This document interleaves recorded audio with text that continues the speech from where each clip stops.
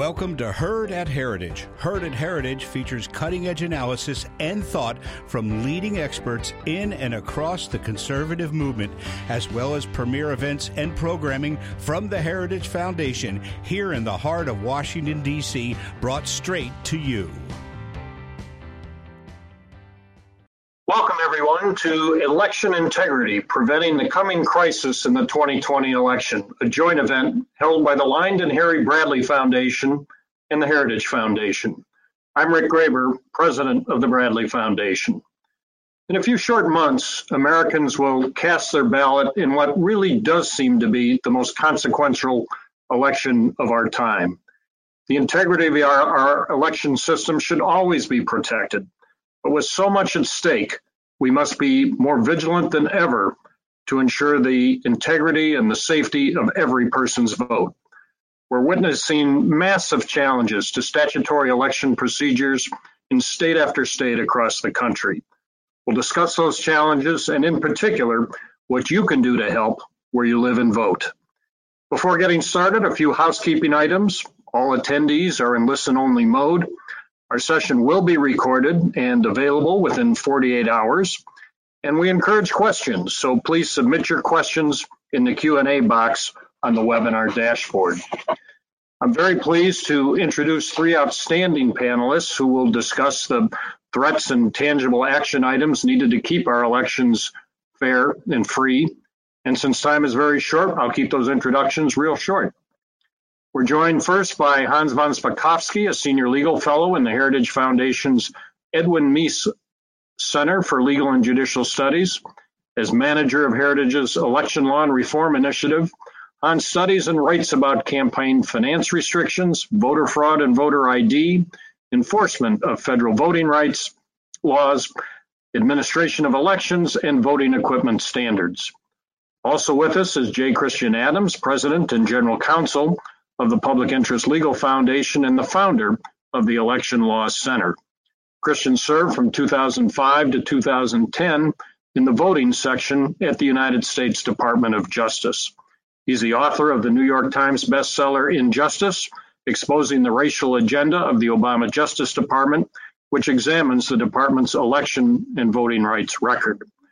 Finally, please welcome Rick Essenberg, the founder and current president and general counsel of the Wisconsin Institute of Law and Liberty, or WIL.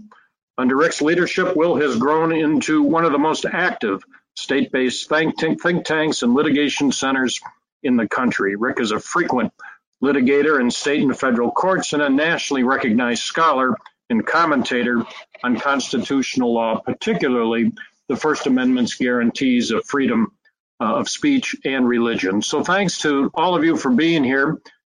Let's jump right in and start with Hans, who will provide an overview of the 2020 challenges to election integrity and how those factors may play out in the November elections. Hans, over to you. Rick, thank you very much, and it's an honor to be on a panel with such great people, two experts I've known for a long time on this issue. You know, there was a lot of litigation and controversy in 2000 in Florida over the counting of ballots and who would be president. And since then, we've seen a big increase in litigation intended to affect the rules governing elections and the administration of elections. But this year, we've seen an explosion of litigation that I have never seen in my entire 3 decades working in this area. At the last count, there's something like 150 lawsuits that have been filed all over the country trying to change how we conduct the election in November. And the main thing that's being pushed is the idea that we should switch to an all-mail election because supposedly it's too dangerous for people to vote in person because of the COVID-19 health crisis. The problem with that, of course, is that, first of all, just very quickly, look, the difference between absentee ballots and all-mail elections is this. 45 states, you can vote by absentee ballot, and no one disputes that we need those for people who are physically disabled or sick or otherwise can't make it to the polls. 5 states, unfortunately, have switched to all-mail elections in which they simply mail an absentee or mail-in ballot to all registered voters. And the push that is going on is to basically force the 45 other states, the District of Columbia, to switch to what those 5 states are doing. Here's the problem with that, and there's 2.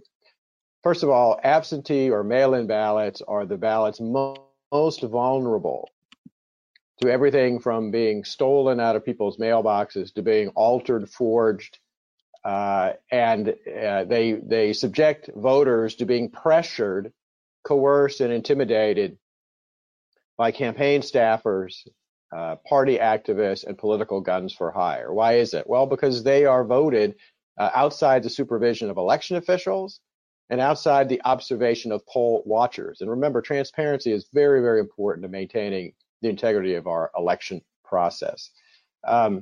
Look, every state has laws against electioneering. That means that candidates can't show up at your polling place and pressure you to vote for them. Those rules, unfortunately, don't apply in people's homes. So we see when we look at the election fraud that occurs, and despite what you may read in the New York Times or Washington Post, we do have, unfortunately, election fraud in this country. In fact, the Supreme Court back in 2008, when it upheld Indiana's voter ID law, said the U.S. has a long history of voter fraud that's been documented by journalists and historians. We just added 6 new voter fraud cases, proven cases, to our database that we maintain at the Heritage Foundation. We now have 1,296 proven cases from across the country. This is not a comprehensive list. It's just a sampling of cases. The largest number of cases of one kind of fraud in that database involve absentee ballots. And again, it's because of the vulnerabilities that I've just discussed. Look, right now, the results in Paterson, New Jersey are in question. They switched to an all-mail election for the municipal election a couple of weeks ago. And there's already been 4 individuals there arrested and criminally charged with engaging in voter fraud. And 2 of the candidates now apparently have agreed to a new election because they can't really determine who won because of the many problems there. Aside from the fraud problem, we have another issue, which is with an all-mail election, you are basically handing over a very valuable commodity ballot and something very important, elections, to the U.S. Postal Service. Anyone who thinks that's a good idea should realize this. In reports filed by the U.S. Election Assistance Commission, they file a report with Congress every 2 years after every federal election. In the last 4 federal elections, almost 3 million absentee or mail-in ballots were misdelivered. 1.3 million were rejected. In other words, voters got the ballots, filled them out, sent them back to election officials, and then they were rejected by election officials for not complying with the various state law standards, and the ballots were not counted. Over 28 million ballots the status of them is unknown, unaccounted for. In other words, election officials put them in the mail to voters who'd requested them, and then they never had another word. Yeah, it's very possible the voters who had requested the ballots decided they didn't want to vote them, but we don't really know because they're unaccounted for. Anyone who doubts this is a problem, just look at the most recent primaries held in Wisconsin, the District of Columbia, Maryland, and in New York. There are verified reports out of all of those states of thousands of individuals not receiving the ballots that they had requested. The IG for the Postal Service issued a report just recently about Wisconsin's April 7th primary, about thousands of ballots that were found in a mail processing facility after the election had never been delivered to voters. That is a continuing problem. 2 other things about this. The idea that we can't vote in person is simply not the case. The CDC, the Centers for Disease Control, which, as you know, is the federal agency that's on top of dealing with health crises in this country, including COVID-19, at the end of June issued a document that is guidelines for holding in-person elections. And if you do the health safety protocols that they recommend, it's everything we're seeing when we go shopping at our grocery stores: line spacing for voters, wearing masks, use of disposable materials like disposable pens to mark ballots. We can safely vote in person. We know it can be done because, in fact, Wisconsin on April 7th held its primary election. Yes, many more people did vote by mail and had problems doing so. But also several 100,000 Wisconsin residents showed up at their polls to vote. The CDC also issued another report just recently about that election, indicating that there was no spike in COVID-19 infections. Why? Because Wisconsin followed all the recommended health and safety procedures that have been recommended by healthcare experts. The final thing on this is this. The push in the litigation and the bills that have been proposed, for example, on the House side, all trying to push us to all mail elections, also are pushing to get rid of the basic safe security protocols in place to try to ensure people don't cheat. The House bill, for example, that Nancy Pelosi pushed, would have said that no voter ID requirements could be applied to voting in the November election. They've been pushing for things like getting rid of witness signature requirements for absentee ballots. They've been trying to legalize vote harvesting all over the country, overriding state laws that ban vote harvesting. For those of you who don't realize what that is or understand what that means, it's this. Look, if you vote by absentee or mail-in ballot, you can mail the ballot back, trusting the Postal Service to deliver it. You can deliver it yourself, or a member of your family can. But other individuals, third parties, are generally banned from doing that, except in states that have legalized vote harvesting, in which they're saying anybody can show up at your front door and pick up your ballot to deliver it. That means that candidates, campaign staffers, party activists, political consultants, people who have a stake in the outcome of the election, have the ability to come get your ballot, pressure you to vote a particular way, and then supposedly deliver your ballot.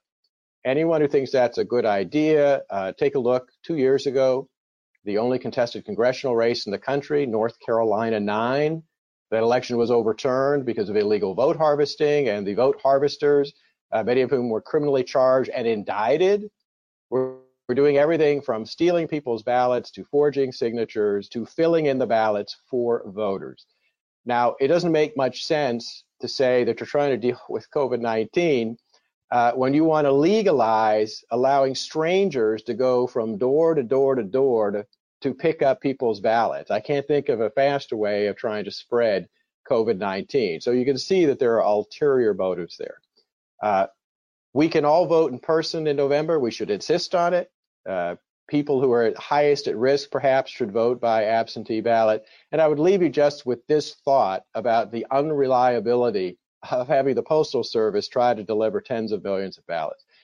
If you won the Powerball lottery, would you be willing to put your ticket in the mail to send to the lottery agency, or would you want to deliver it in person the same way you want to be able to vote in person and you put your ballot into the ballot box? I think most people would answer that no, they wouldn't trust the U.S. mail to deliver their lottery ticket, and ballots and the ability to vote in this country are just as valuable a commodity. Thanks, Rick. Thanks, Hans, for those great comments. Let's turn now to Christian for an overview of how the left is deploying resources this cycle to challenge election laws and in the process threaten the integrity of our upcoming election. Christian, let's hear from you. Thank you, Rick. Thank you for working on this great event. There's been some sobering data out of Nevada, which I will get to later in my talk. But first, there's really two things I want to mention about how the left is deploying resources. The first is that they're trying to change the laws. Now, remember, we have laws in this country about elections so the democratic process can govern the rules. In other words, legislatures meet, they pass laws, governors sign those laws, we follow those laws. But all across the country, for example, in places like Virginia, state boards and election officials are just suspending those laws. And they're suspending them under pressure. For example, the postmark requirement, the delivery date requirement. These laws are being suspended by government officials without a democratic process. One of the reasons they are is because of the enormous pressure being put on them by the left. The left has funding streams that have been activated this year that stagger the imagination. The left has always known that process, when I say process, I mean the rules of the election, determines policy. Policy is downstream from process. If you care about policy, care about process. And the left has known that for a long time. I think conservatives are waking up to that by virtue of the number of people participating in this webinar today. But for a long time, it was mostly the left that was focused on this. So what is happening in 2020? Pardon me. A huge number of groups with deep, deep pockets. When I say deep, I don't mean $100,000. I don't mean $1 million. I don't even mean $10 million. I mean hundreds of millions of dollars are fueling the effort to alter process. Who are they? Of course, everybody knows Soros and Open Society, but it's much more sophisticated than that. There's things such as Wellspring Financial, Arabella Advisors, Democracy Fund, this network of groups that cycle money and do things with it, including fund litigation. But I want to alert you to something even more conniving than I think anybody on this call thought possible. Back in the spring, the civil rights groups, the donors had a lot of chatter about a new idea. And what was that new idea? Let's take our surplus of philanthropy and let's start giving it directly to governments, directly to election officials, so they can do what they want. If the legislature doesn't have vote by mail, if the state board of elections doesn't do something the way they want, let's just give it to a local election office, and we can be on the ground that way. Now that sounds ridiculous. That sounds like something I don't think anybody had thought of 2 years ago, was the left-wing philanthropic streams directly funding government election offices. Well, just when you think you can't make this stuff up, comes a report that they're doing it in Wisconsin. The Center for Technology and Civic Life, a 501c3 that before this year had a budget of about $900,000, has donated $6.8 million to 4 Wisconsin governments, county election offices in Milwaukee, Madison, Racine, Green Bay, epicenters of their get out the vote desires. So they're pouring millions of dollars into what I call an outside-inside strategy. The influencers on the outside pay the people on the inside. Now, who's on top of this? Virtually nobody, because nobody saw this coming. But this is something that the civil rights groups, the philanthropic streams earlier this year spent a great deal of time talking about. How extensive is it? I don't know. Is it taking place in Michigan? It would seem that would be a hardy target for them to do. But that is something that the left is doing to influence the process. Is it illegal? No. A 501c3 can give money to the government. It's just nobody's usually that ridiculous that they want to fund the government. But that's what's happening in 2020, so they can get their particular boots on the ground inside the government apparatus. Okay, so one of their top priorities is mail-in voting. And it sounded great in the springtime, didn't it, when COVID was getting out of control? Well, then reality set in. And we now have data, real numbers, on how well vote by mail works.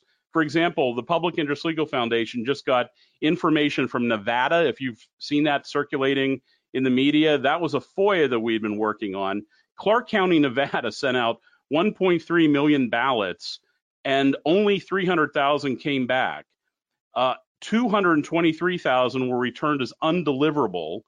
And I'm sorry, of those 303,000 that came back were counted, 7,000 were actually rejected before that. So 7,000 people lost the right to vote, were disenfranchised, and probably don't even know it in there. Washoe County, which is Reno. Reno had a similar problem where hundreds and hundreds of ballots were 27,640 rejected as undeliverable. Okay, so the question is, what can you do about this? Well, first of all, understand the reality that the voter rolls are a mess. And if you mail out ballots to people en masse, you run into problems. We sued Allegheny County, Pennsylvania. We built a database nationwide of all the various problems that exist, and we're able to see where you have problems. Pennsylvania, for example, a fellow by the name of Rashawn Slade was registered to vote 7 times, active registrations in Pittsburgh. And he did this just before the 2016 election. So mail ballots are an integral part of what the left wants to do. And while they're busy violating the rules, suspending the laws, it's an integrated strategy to use their philanthropy to affect the outcome of the election. After this webinar, you're going to have the opportunity to get materials that are being sent out by Heritage and Bradley. In those materials are some great photographs I'm including of all the undeliverable ballots in Nevada. And you can see them stacked up, laying on the ground in apartment complexes, just sitting there out in the open in public places. That's not how we want to elect people to high office in this country. So with that, I thank you all for your time. And please, if you do anything this year, please consider serving as an election official. Your county needs you, and that's the best way you could probably help out. So back to you, Rick, on that. Thanks so much, Christian. Really frightening to hear some of those comments. Another reminder to please send in your questions. We've got quite a few questions already, and we will have some time at the end to respond to those questions. At this time, let me now call upon Wisconsin Institute of Law and Liberty President and General Counsel Rick Essenberg to discuss how his organization is working to protect election integrity on the ground in Wisconsin, obviously a key swing state. Rick. Well, thank you, Rick. It's an honor to be on this panel, particularly with Hans and Christian, whose work I have admired and learned from for many years.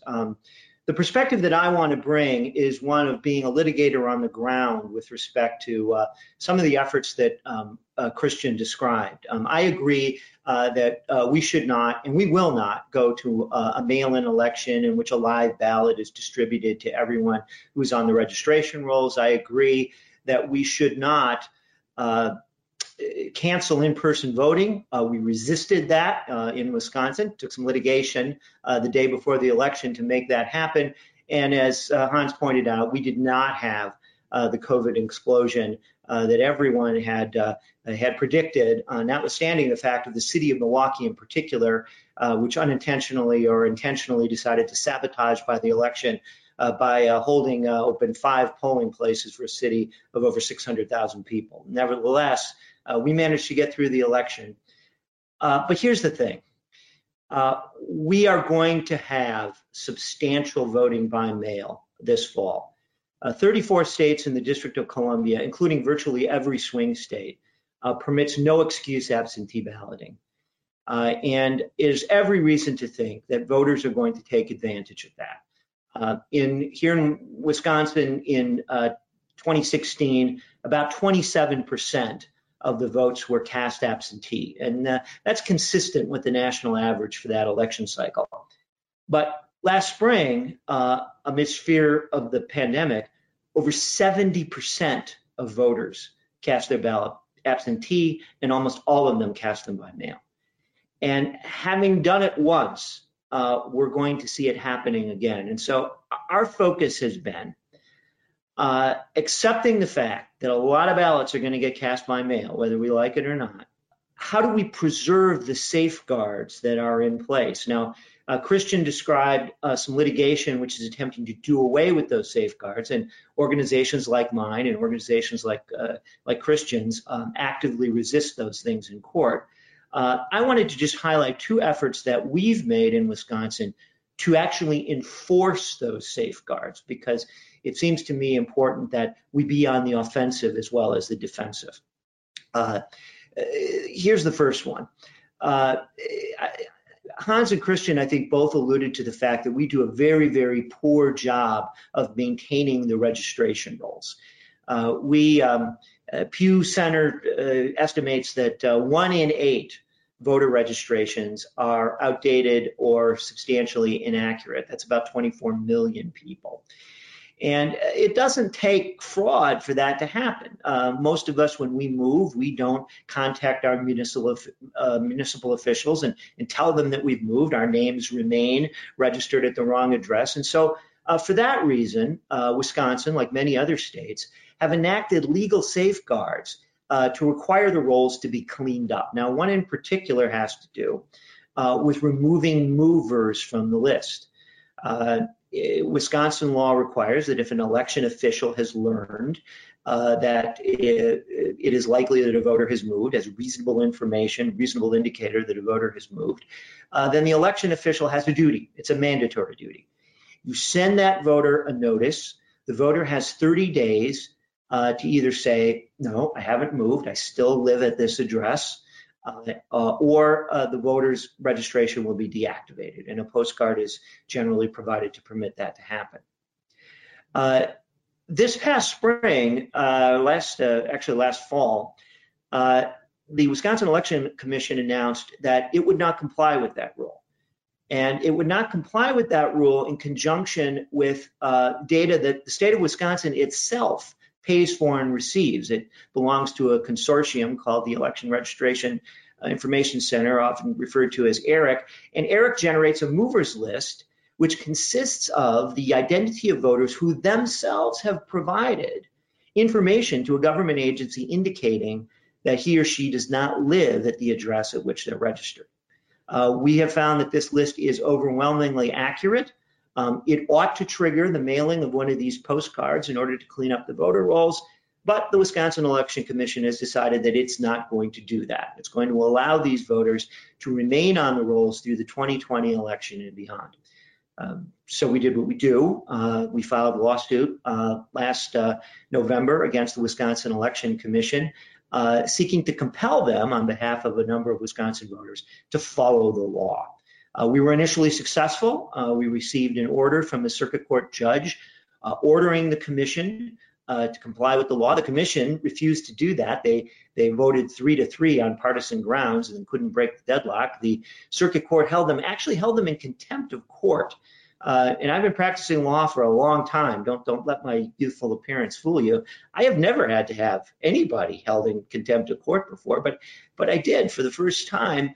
But unfortunately, a court of appeals in Madison, Wisconsin reversed the circuit court decision. The Wisconsin Supreme Court has now accepted that case, and it will be argued next month, and we'll find out whether the voter rolls have to be cleaned up or not. The second project that we've undertaken has to do with something that Hans described called ballot harvesting. Now, ballot harvesting is legal in California. It's illegal in many states. And in many other states, it's of uncertain validity. Wisconsin may fall into that category. We believe that the law, properly read and interpreted, prohibits ballot harvesting, but many others, including staff at the Wisconsin Election Commission, have taken the position that ballot harvesting is permissible. And as Hans described, it is an occasion for political sin. We have political activists requesting ballots on behalf of voters, delivering them to voters, talking to voters about who they should vote for, and then deciding whether or not to return the ballots once they've been filled out. What could go wrong with a process like that? We filed a rules petition with the Wisconsin Election Commission asking them to read the law in what we believe is the proper way and to make clear that ballot harvesting is not permitted in the swing state of Wisconsin. The Wisconsin Election Commission consists of 3 Democrats and 3 Republicans by design. It's split 3-3. You can guess what the partisan breakdown was, but it was a partisan breakdown. And so we don't have that clarification from the Wisconsin Election Commission. We will go into the cycle. I cannot tell you, I cannot guarantee you that litigation will ensue, but I would think that it's likely that litigation will ensue, but this time it will be an attempt to enforce what I believe is a proper interpretation of the law, and that is that ballot harvesting is not permitted in our state, and I don't think it should be prohibited in any state. I'll leave you with this. I've described a couple of projects that we've undertaken here now in August of 2020. I've been doing this long enough to know that things will happen between now and Election Day that none of us anticipated, and that will require an immediate response. So when you ask what you can do, I think the most important thing is to be vigilant, to work with groups like ours, and I am sure that it will be a very interesting couple of months, so stay tuned. Rick, I'll give it back to you. Thanks so much, Rick, and to Hans and Christian for those great comments. But let's begin the conversation part of our program today by asking each of you to consider the end game this year. What's the best scenario for this general election? And on the other hand, what's the worst case scenario? Who wants to kick it off? I'll do it just very quickly. Look, the best case scenario is that election officials realize that people have a right to vote in person, and they do everything they can, from recruiting poll workers, trying to dampen down the paranoia about that, perhaps even doubling the pay to get some of these young people who are out of college or having trouble finding jobs to work, and get as many polling places open as possible. And they do not, what we don't want to have happen, and this is the worst case scenario, what we don't want to have happen is what happened in the District of Columbia, for example, when they held a primary some weeks ago. They encouraged everyone to vote by absentee ballot and decided, well, because everybody would be voting through the mail, they would reduce the number of open polling places from their normal 100 to only 20. And then, of course, what happened was many of the absentee ballots have been requested, were not delivered. And so people who had requested the ballots showed up at their polling places to vote, and they had very long lines. People had to wait for hours to try to vote. And what we need is polling places open, as many of them as possible for what you would have for a regular election, health safety protocols in place, and not a huge increase in or a switch to universal mail-in elections. Christian? Well, I hate to disagree slightly with my good friend and colleague Hans about the worst case scenario, but I think he'll agree with me when I say that the worst case scenario is Speaker Pelosi becoming president of the United States temporarily. And here's how that works. Right. If this election is not resolved in sufficient time, the Constitution has a provision where the Speaker of the House, which Nancy Pelosi currently is, would become the president of the United States until the election can resolve. And I think that's something that nobody who, put aside the fact that it's Nancy Pelosi for a minute, nobody who believes in the stability of our Constitution, despite their faith in the founders in putting that provision in there, wants to see it activated.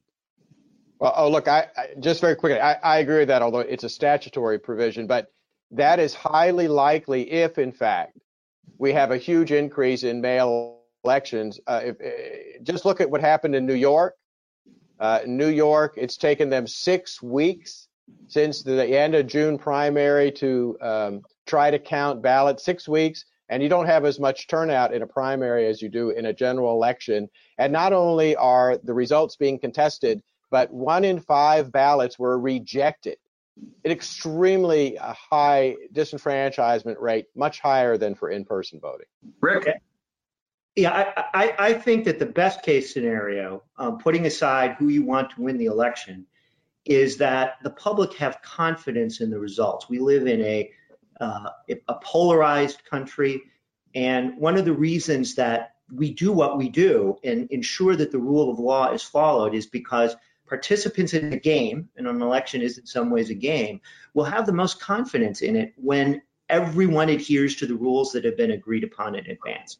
So I think it's absolutely essential, particularly if we have a lot of mail voting, that these safeguards remain in place. Doing away with them is not the proper way to go. I am a little bit optimistic in the sense that I think our experience here in Wisconsin did show that it's possible to do this. Remember, we went from a normal election to an election that was affected by COVID during the process of early voting. Right? We started early voting and nobody thought much about COVID at all. And by the time it came around on April 7th, we were at the height of the COVID scare. And nevertheless, with some notable exceptions, I mentioned the city of Milwaukee, municipal officials were able to do this. The post office was able to do this. We were able to have in-person voting. Nobody got sick. And so when we are told that we have to abandon the rule of law, because all of these horrible things will happen if we don't. I would offer my state, Rick's state, as an example that this simply isn't true. We can do this, and we did it once before under a difficult situation, and in a much easier situation and much more lead time, we can do it again, and we can do it across the country. Agreed. And we had another primary election in Wisconsin just last week. I voted in person, and it was entirely safe. The safeguards were in place. It was well done. And again, no reports of problems whatsoever. We've got about 15 or 20 minutes left for audience questions, and let's jump in there. We've got a great number of questions from the audience that unfortunately we won't be able to get to all of them. But let's start with this really good question from Sarah, and she asked, do you theorize that the left's strategy for pushing mail voting is a turnout strategy? In other words, increasing turnout for a low enthusiasm candidate such as Vice President Biden, or on the other hand, a strategy to destabilize trust in the election outcome for the purposes of litigation? Christian? Let me take a stab at that. Here's what I think. I was on a talk show today talking about this possible answer, and that is that when COVID hit, they spent immediate energy to turn this into a Trump issue, that the whole virus was a way to get at the president and destabilize his reelection chances. And one of the tactics was to scare people to death. And that's why you have scolds running around with tape measures in grocery stores that I've written about, yelling at people. And I think that was a concerted effort to scare people, and then suddenly they're riding the tiger and they can't let go, and they realize that their voters are too scared to go vote in person. And now they have to spend federal money and philanthropic money to compensate for scaring their base to death that they can't vote in person. And I think that has a lot to do with it. Yeah, look, I agree with that. And the one thing I would say about this is there's two factors here. And again, you can see this in the proposed bills to deal with COVID-19, for example, the Nancy Pelosi dropped.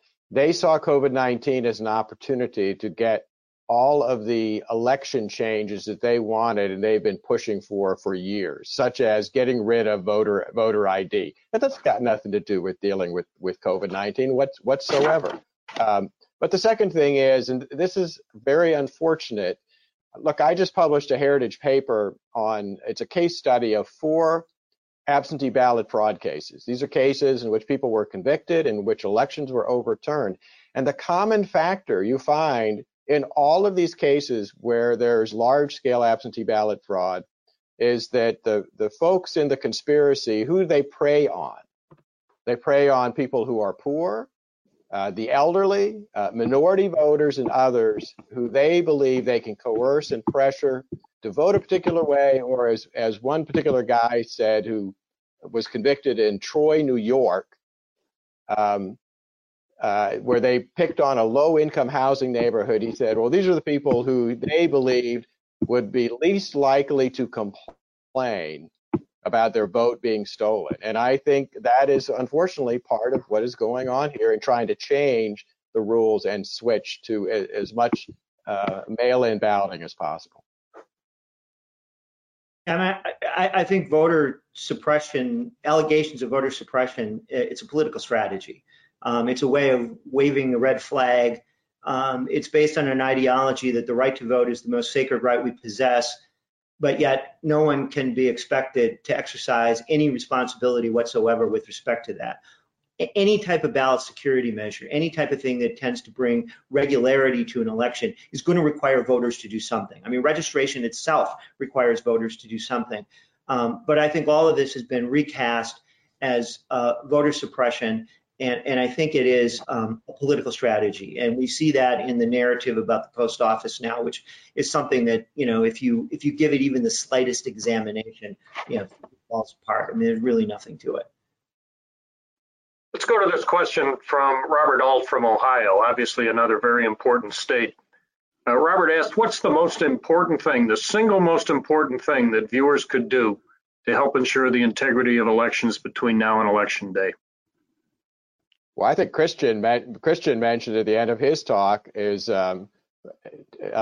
try to be a poll worker in your neighborhood, working in the polls as someone who can help enforce the laws. And part of that is, look, right now, election officials are making the decisions on how many polling places are they going to have open, how they're going to handle the election. And people need to be calling local officials, both in the county election department, their state legislators and others, and insisting that polling places be open, that they have a right to vote in person to cast their ballot, and they need to be pushing them to do that rather than trying to switch to this kind of universal all-mail election system.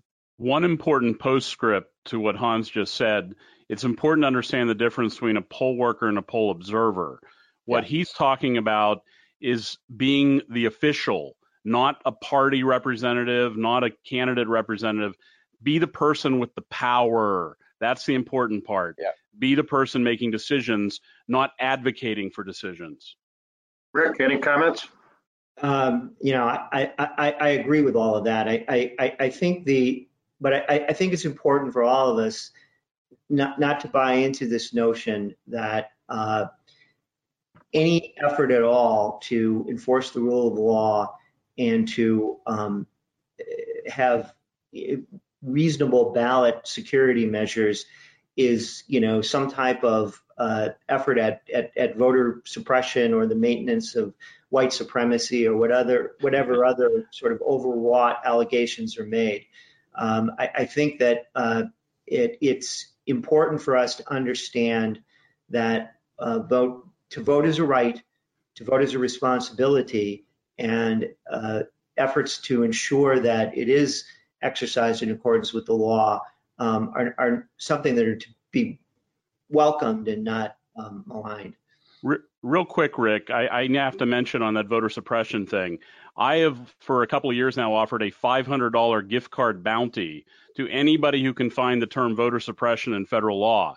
It's a made-up term that blends together legal activity with illegal activity to smear people. It does not exist in federal law. There is no voter suppression federal statute.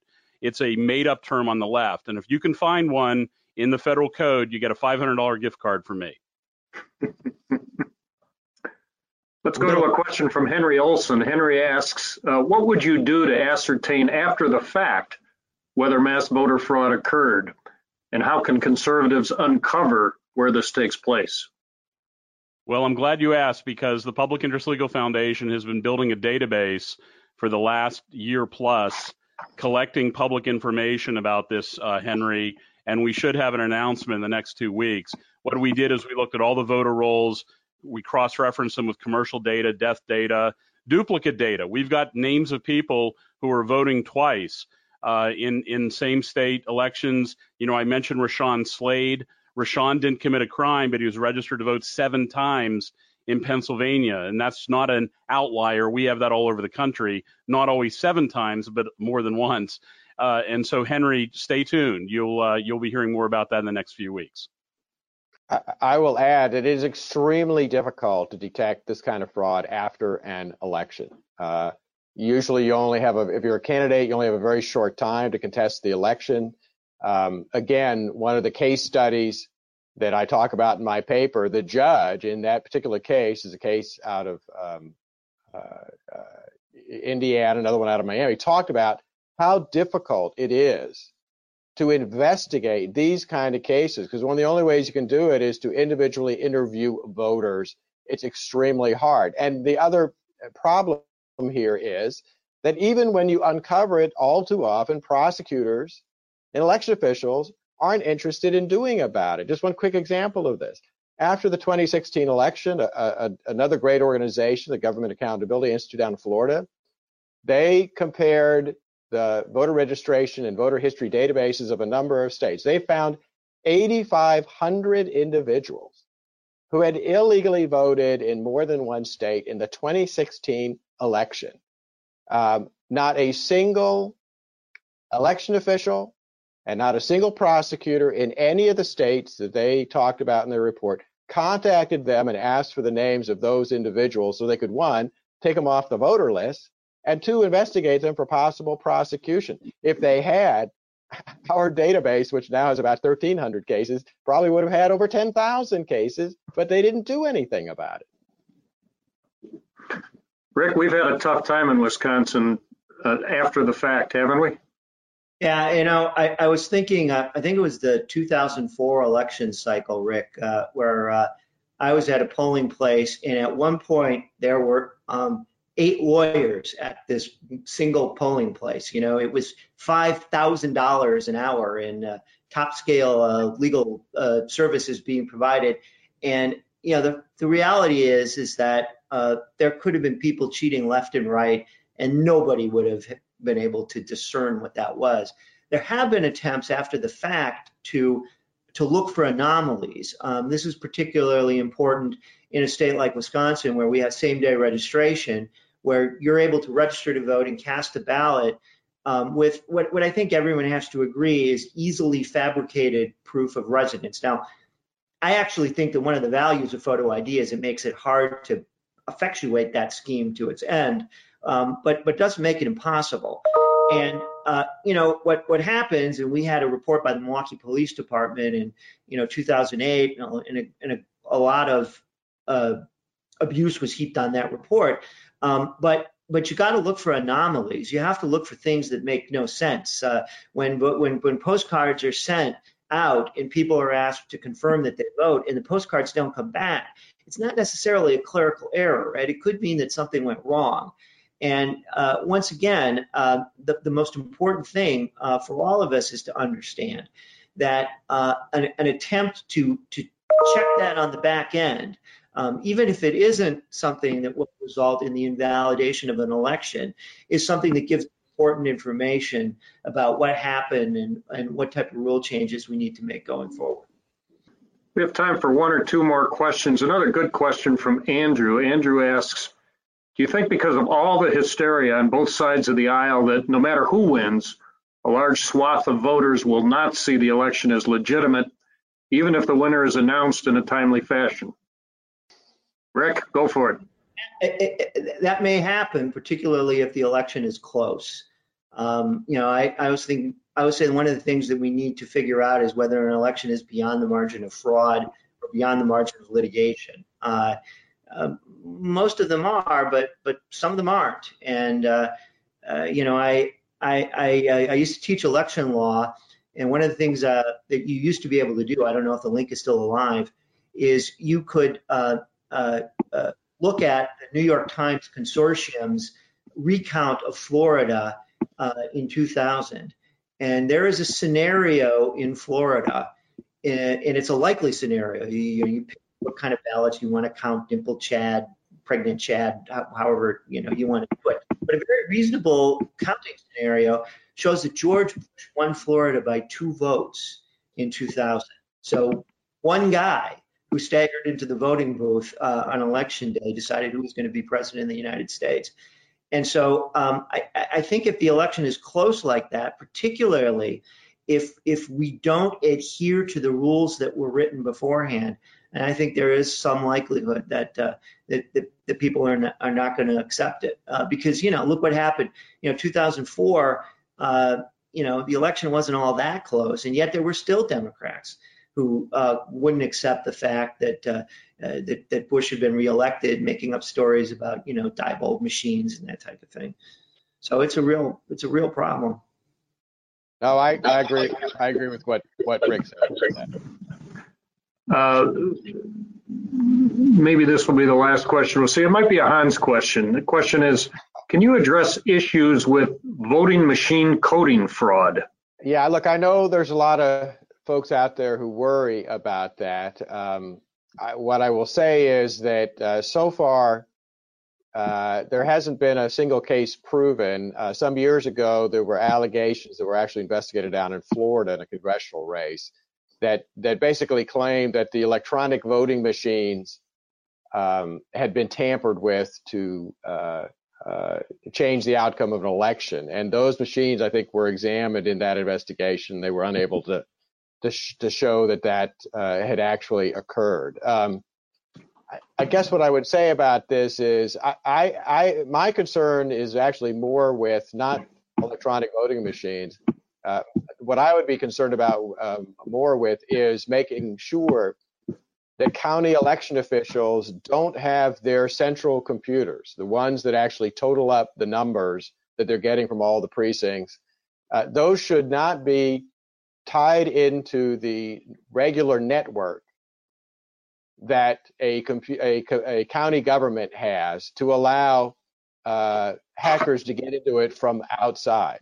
That's my biggest concern. As long as they're not doing that, as long as it is separate from the regular network, I guess I'm not too concerned about that issue. I would also point out that while we do have electronic voting machines in jurisdictions across the country, the vast majority of folks these days vote with an OptiScan ballot.